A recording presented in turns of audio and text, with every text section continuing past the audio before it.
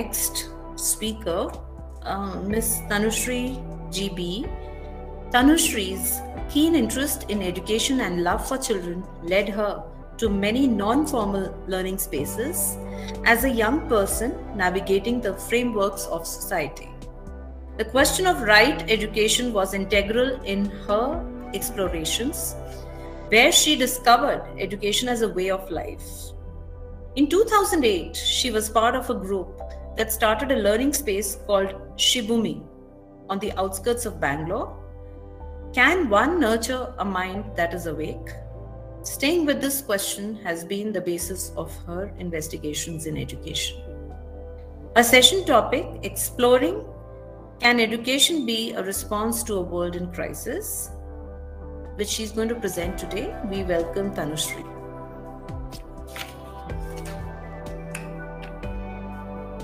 Thank you so much, Pooja. Hi, Gautam Anna. So nice to be talking with you here. Gautam Anna has known me since I was 13 years old, so I'm really happy to be talking with him here. I didn't know he was a behavior. I'd like to thank all of you for inviting me, especially Dipankar, who managed to bully me into coming and sharing a little bit. So I feel it's really amazing and important that we're getting together to talk about what meaningful education might be and what it might look like. Because I think when we all look around us, we all are able to acknowledge and we are able to see that the world is in a crisis. No? Nobody really has to show that to us. And yet somehow, the way we're educated, thousands of us are educated not to see. We're taught not to see the disorder in the world, although it's right there in front of us, staring us in our faces. And so I feel it's really important to talk about it. We might not know what the way ahead is, but to at least come together and ask questions is super important in these times. I wanted to share a little bit going back. I think as a child, when I was growing up, and I went to Krishnamurti school as well, and at home, both spaces, home and school, nurtured an atmosphere where one could follow one's curiosity, like to move with it without a rush of finding answers. So there was like there was a playful quality to go along with questions that you ask, not about just things, but even like things happening at home, hierarchy, any of that. Nothing was like you can't ask it, and there weren't any ready answers that you were given as well. And I feel that sort of atmosphere was really good for me. But navigating the same frameworks of society as a slightly younger adult wasn't the same. It was a whole different ballgame, you know, because you see structures in society, you see frameworks in society, and they don't make sense to you. You wonder why should I participate in this? And still, you see everyone around you participating in it. And that you know, it's like a dilemma. You see things that don't make sense, but you see everyone around you still doing it. And you're not the only one who doesn't see the not sense of it. Your peers are able to see, like, why, like, what's the point of it all? And together we all see it, but we don't know how to meet the world. And then the question comes, like, what is our education? What should our education look like if we have to meet this world? Because do we just want to participate in the disorder, in the isolation that we see, in the separation that is going on and getting worse and worse, and the trauma in society? We don't want to participate in it. Youngsters can see it, they can see it, and they don't want to participate in it. But then what? How do I live my life? And I can't really like go to someone with that question, no?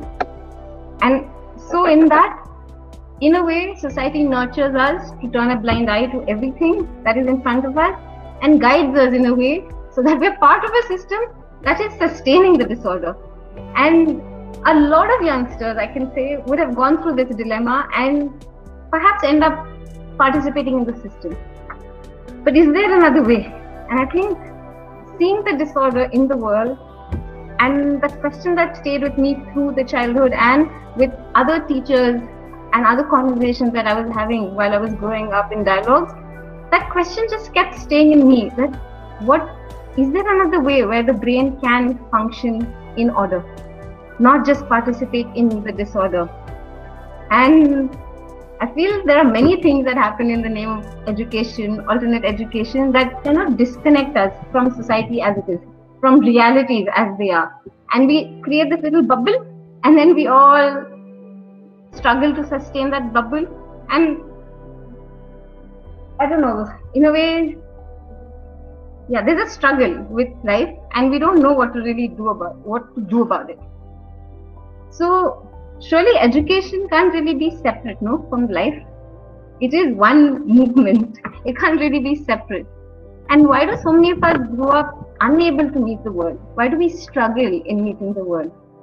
Is it because we've been trained? We've been trained to move away from reality. So when we are faced with reality, we don't know how to meet it?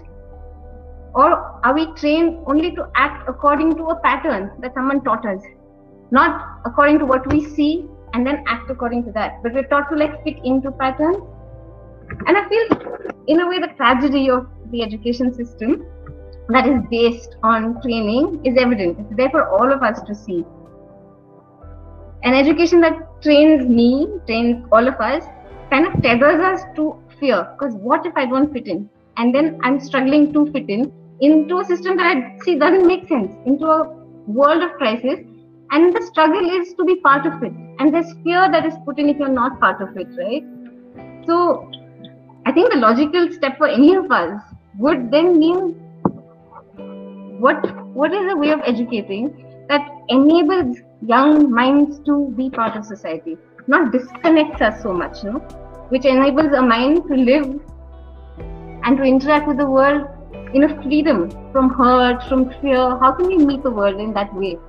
And that question has been alive for me, and I think with the group that I have ended up interacting with and exploring in dialogue these questions, it's only deepened more and more.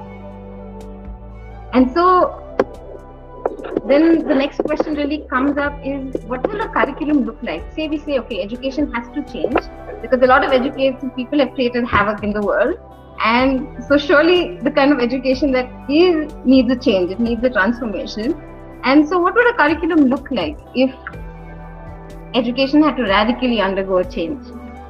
Are we actually all interested in creating an atmosphere where a mind is awake, where there's a quality of wakefulness that we can engage with? Often, I spend a lot of time with younger children, and I think I can watch them for hours. They can put so much heart into, just spinning a bottle. They just keep spinning it, watching it spin, or the swing, the pendulum kind of moving.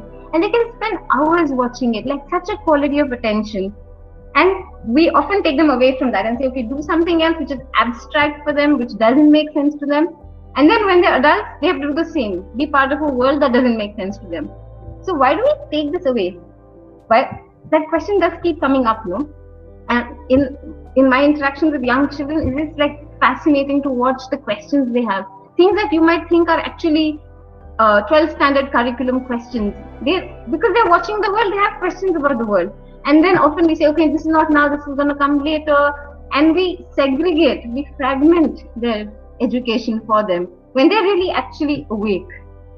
So what would an education look like if it was interested in this wakeful quality?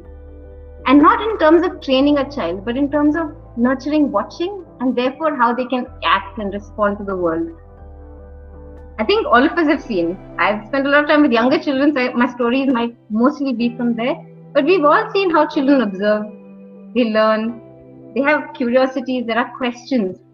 And this feels like a very natural way of interacting with the world, to ask, to understand, this meaning making. They do want to understand, why did you do something a certain way? How come this akka who works doesn't go to this other auntie's house? What is going on? They notice these things. They might not know about caste. They might not know about many of the frameworks. They might not have names for it, but they do notice things and they ask. And are we willing to participate in those conversations with our children?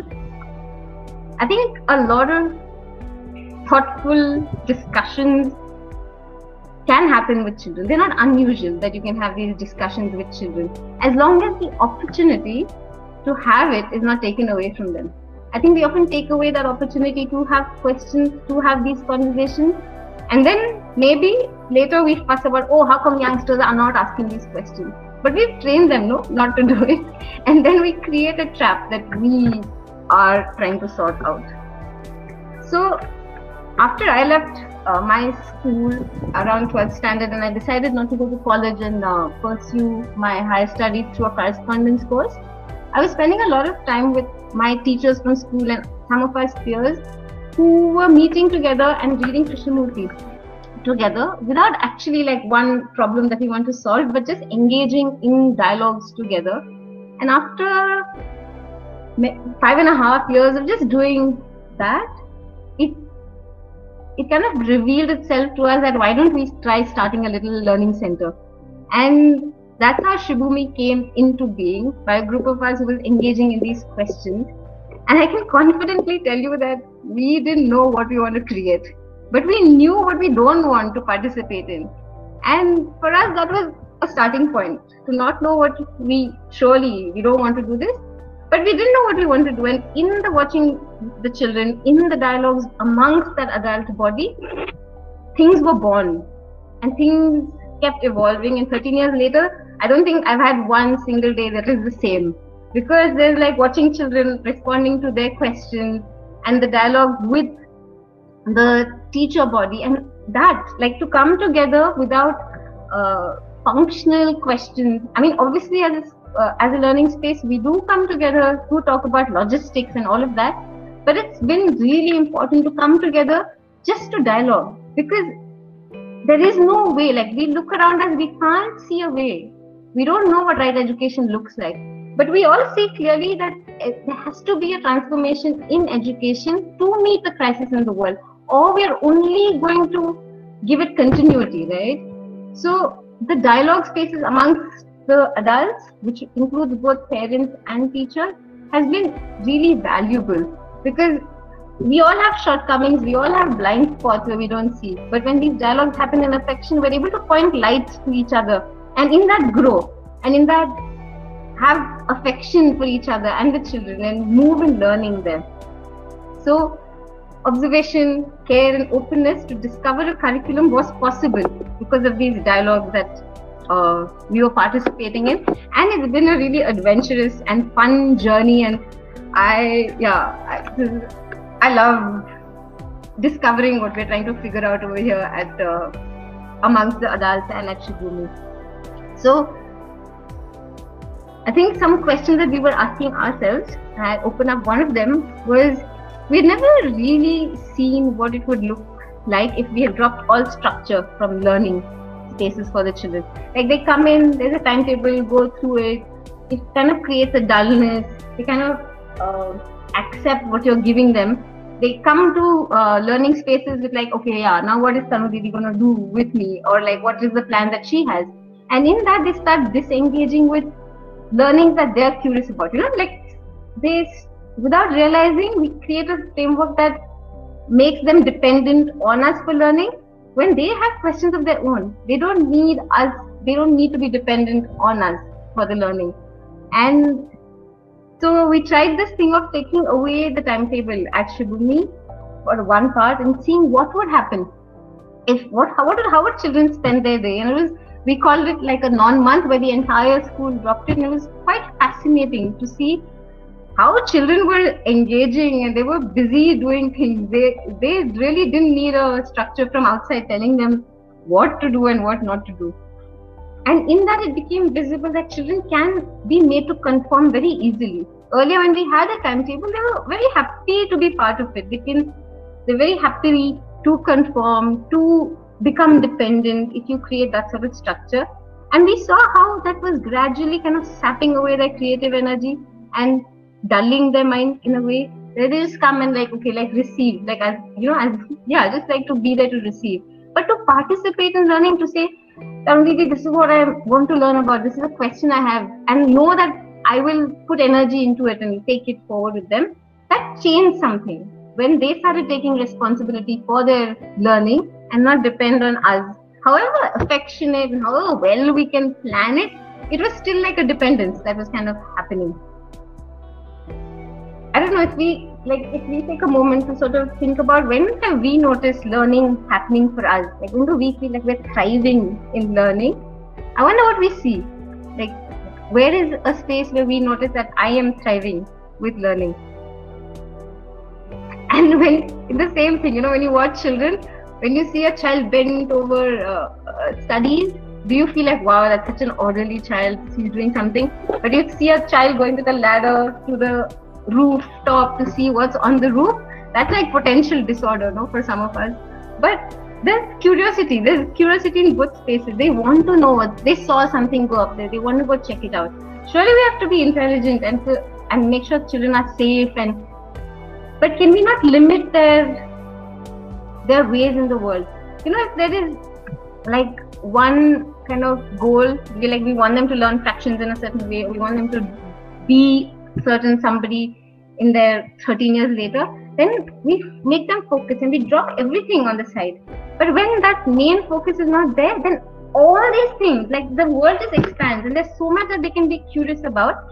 So that then the main, like the content, like fractions or the bird that they're watching, that doesn't take root. That doesn't become all important. But the way they're watching, the way they're asking questions, the way they're engaging with what makes them smile or gives them an insight or makes them struggle, that mind that can meet anything in the world is the kind of mind that I feel needs to be nurtured, so that no matter what happens in society, it has the stamina to meet it and has the confidence that, yeah, I can put my mind to it, I can see what it is and I will act. Maybe my action will be limited, maybe it's even wrong sometimes, but I've acted completely by seeing, and I'm willing to revisit it, and I'm willing to continue learning.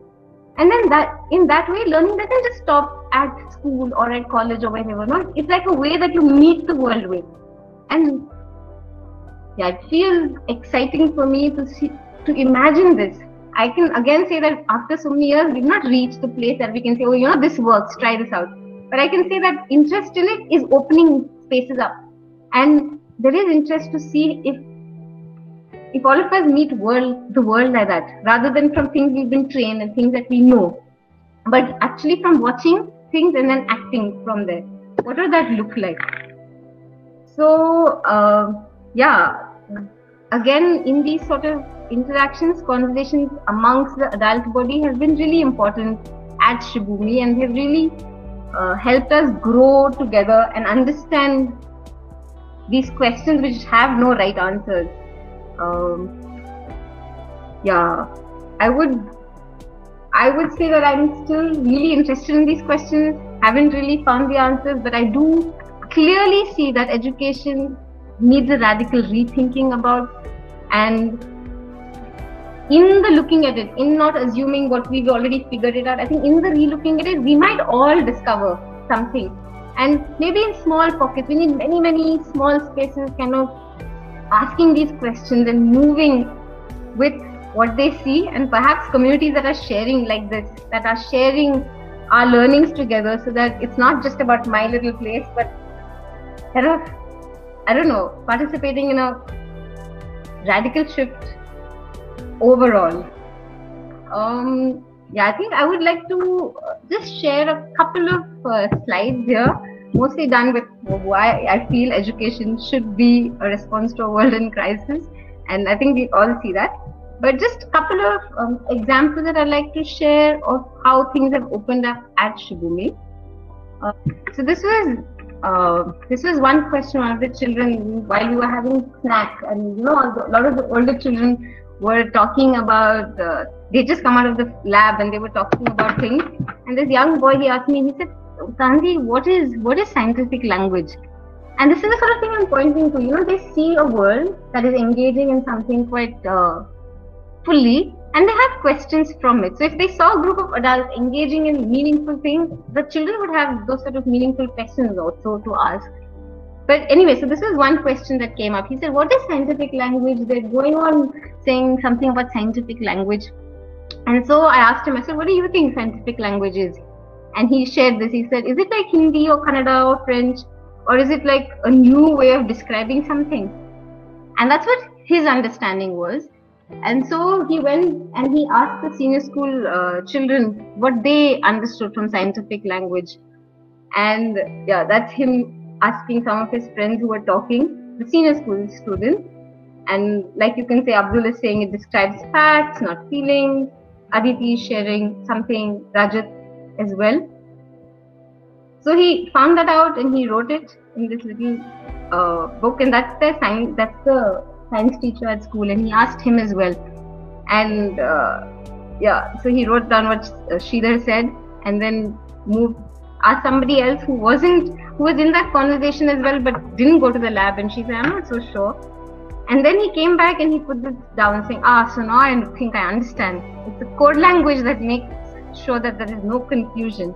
And I feel like otherwise, just to take questions that children have and make that into learning spaces has been really, I'd say, powerful, because they know that they can come to one of us with a question they have, and they know that we'll together put energy into it. And in that way, when they have a question, when you're constructing the knowledge with them, it makes sense to them. So the question might be way ahead of like what we think, like, it might be something that they should ask when they're much older. But if the question is real to them now, and then together you're investigating it, that knowledge that comes is sort of constructed in a way that makes sense to them and it sits well, as opposed to what we generally do. We have a child that comes in front of us, and they're like knowledge that we kind of download onto the child, it has no context to receive it in, and therefore it can feel like a burden. It can feel like, how do I hold on to all this? How do I remember all this? And in that we can create a feeling inadequacy, like a feeling of inadequacy in the child when they feel like they don't know. But that's not true. All children, when they're interested, can construct a knowledge. But when it's just put on them and then measured, then it can become quite a traumatic experience, learning. This is another thing that I would like to share. There was this, so I teach psychology at the senior school, and I spent a lot of time with the junior school. So one of the little kids, she said, like, I also want to do psychology. What is it about? So I was not very sure what is this child's understanding of the mind, the brain, feelings. And so this drawing, I quickly did this stick figure drawing and asked him, I said, where do you think from? And then he colored this part, at the chest. And it was fascinating, because when I would, like, we all think, because we know our brains are here, we think from here. But that feeling that he had, that he thinks from here, it comes from like observing and like watching himself. And for those of us who have the knowledge, I think it comes like we don't observe as deeply. And some of these insights with the children have really helped me grow and not to assume things, and come back to watching, like I was saying earlier, to watch the world in crisis and to realize that there has to be a response to it is important. But if we know that I already know this is the way, then it can become quite limited, our action, because it comes from like a little bit of a tunnel vision. Just illustrating the same thing, when we are kind of training or educating a child towards a particular goal, whatever that might be, we're cutting out a lot of it. We're saying, don't, like, if there's fear, we're saying, no, let's find a way to overcome it as long as you're going to that goal. And in that, we don't allow them to discover what they would like to do or what makes them happy. And surely a group of unhappy adults will create an unhappy society, And just wanted to share these little stories before I wind up the session, and perhaps we can close it here.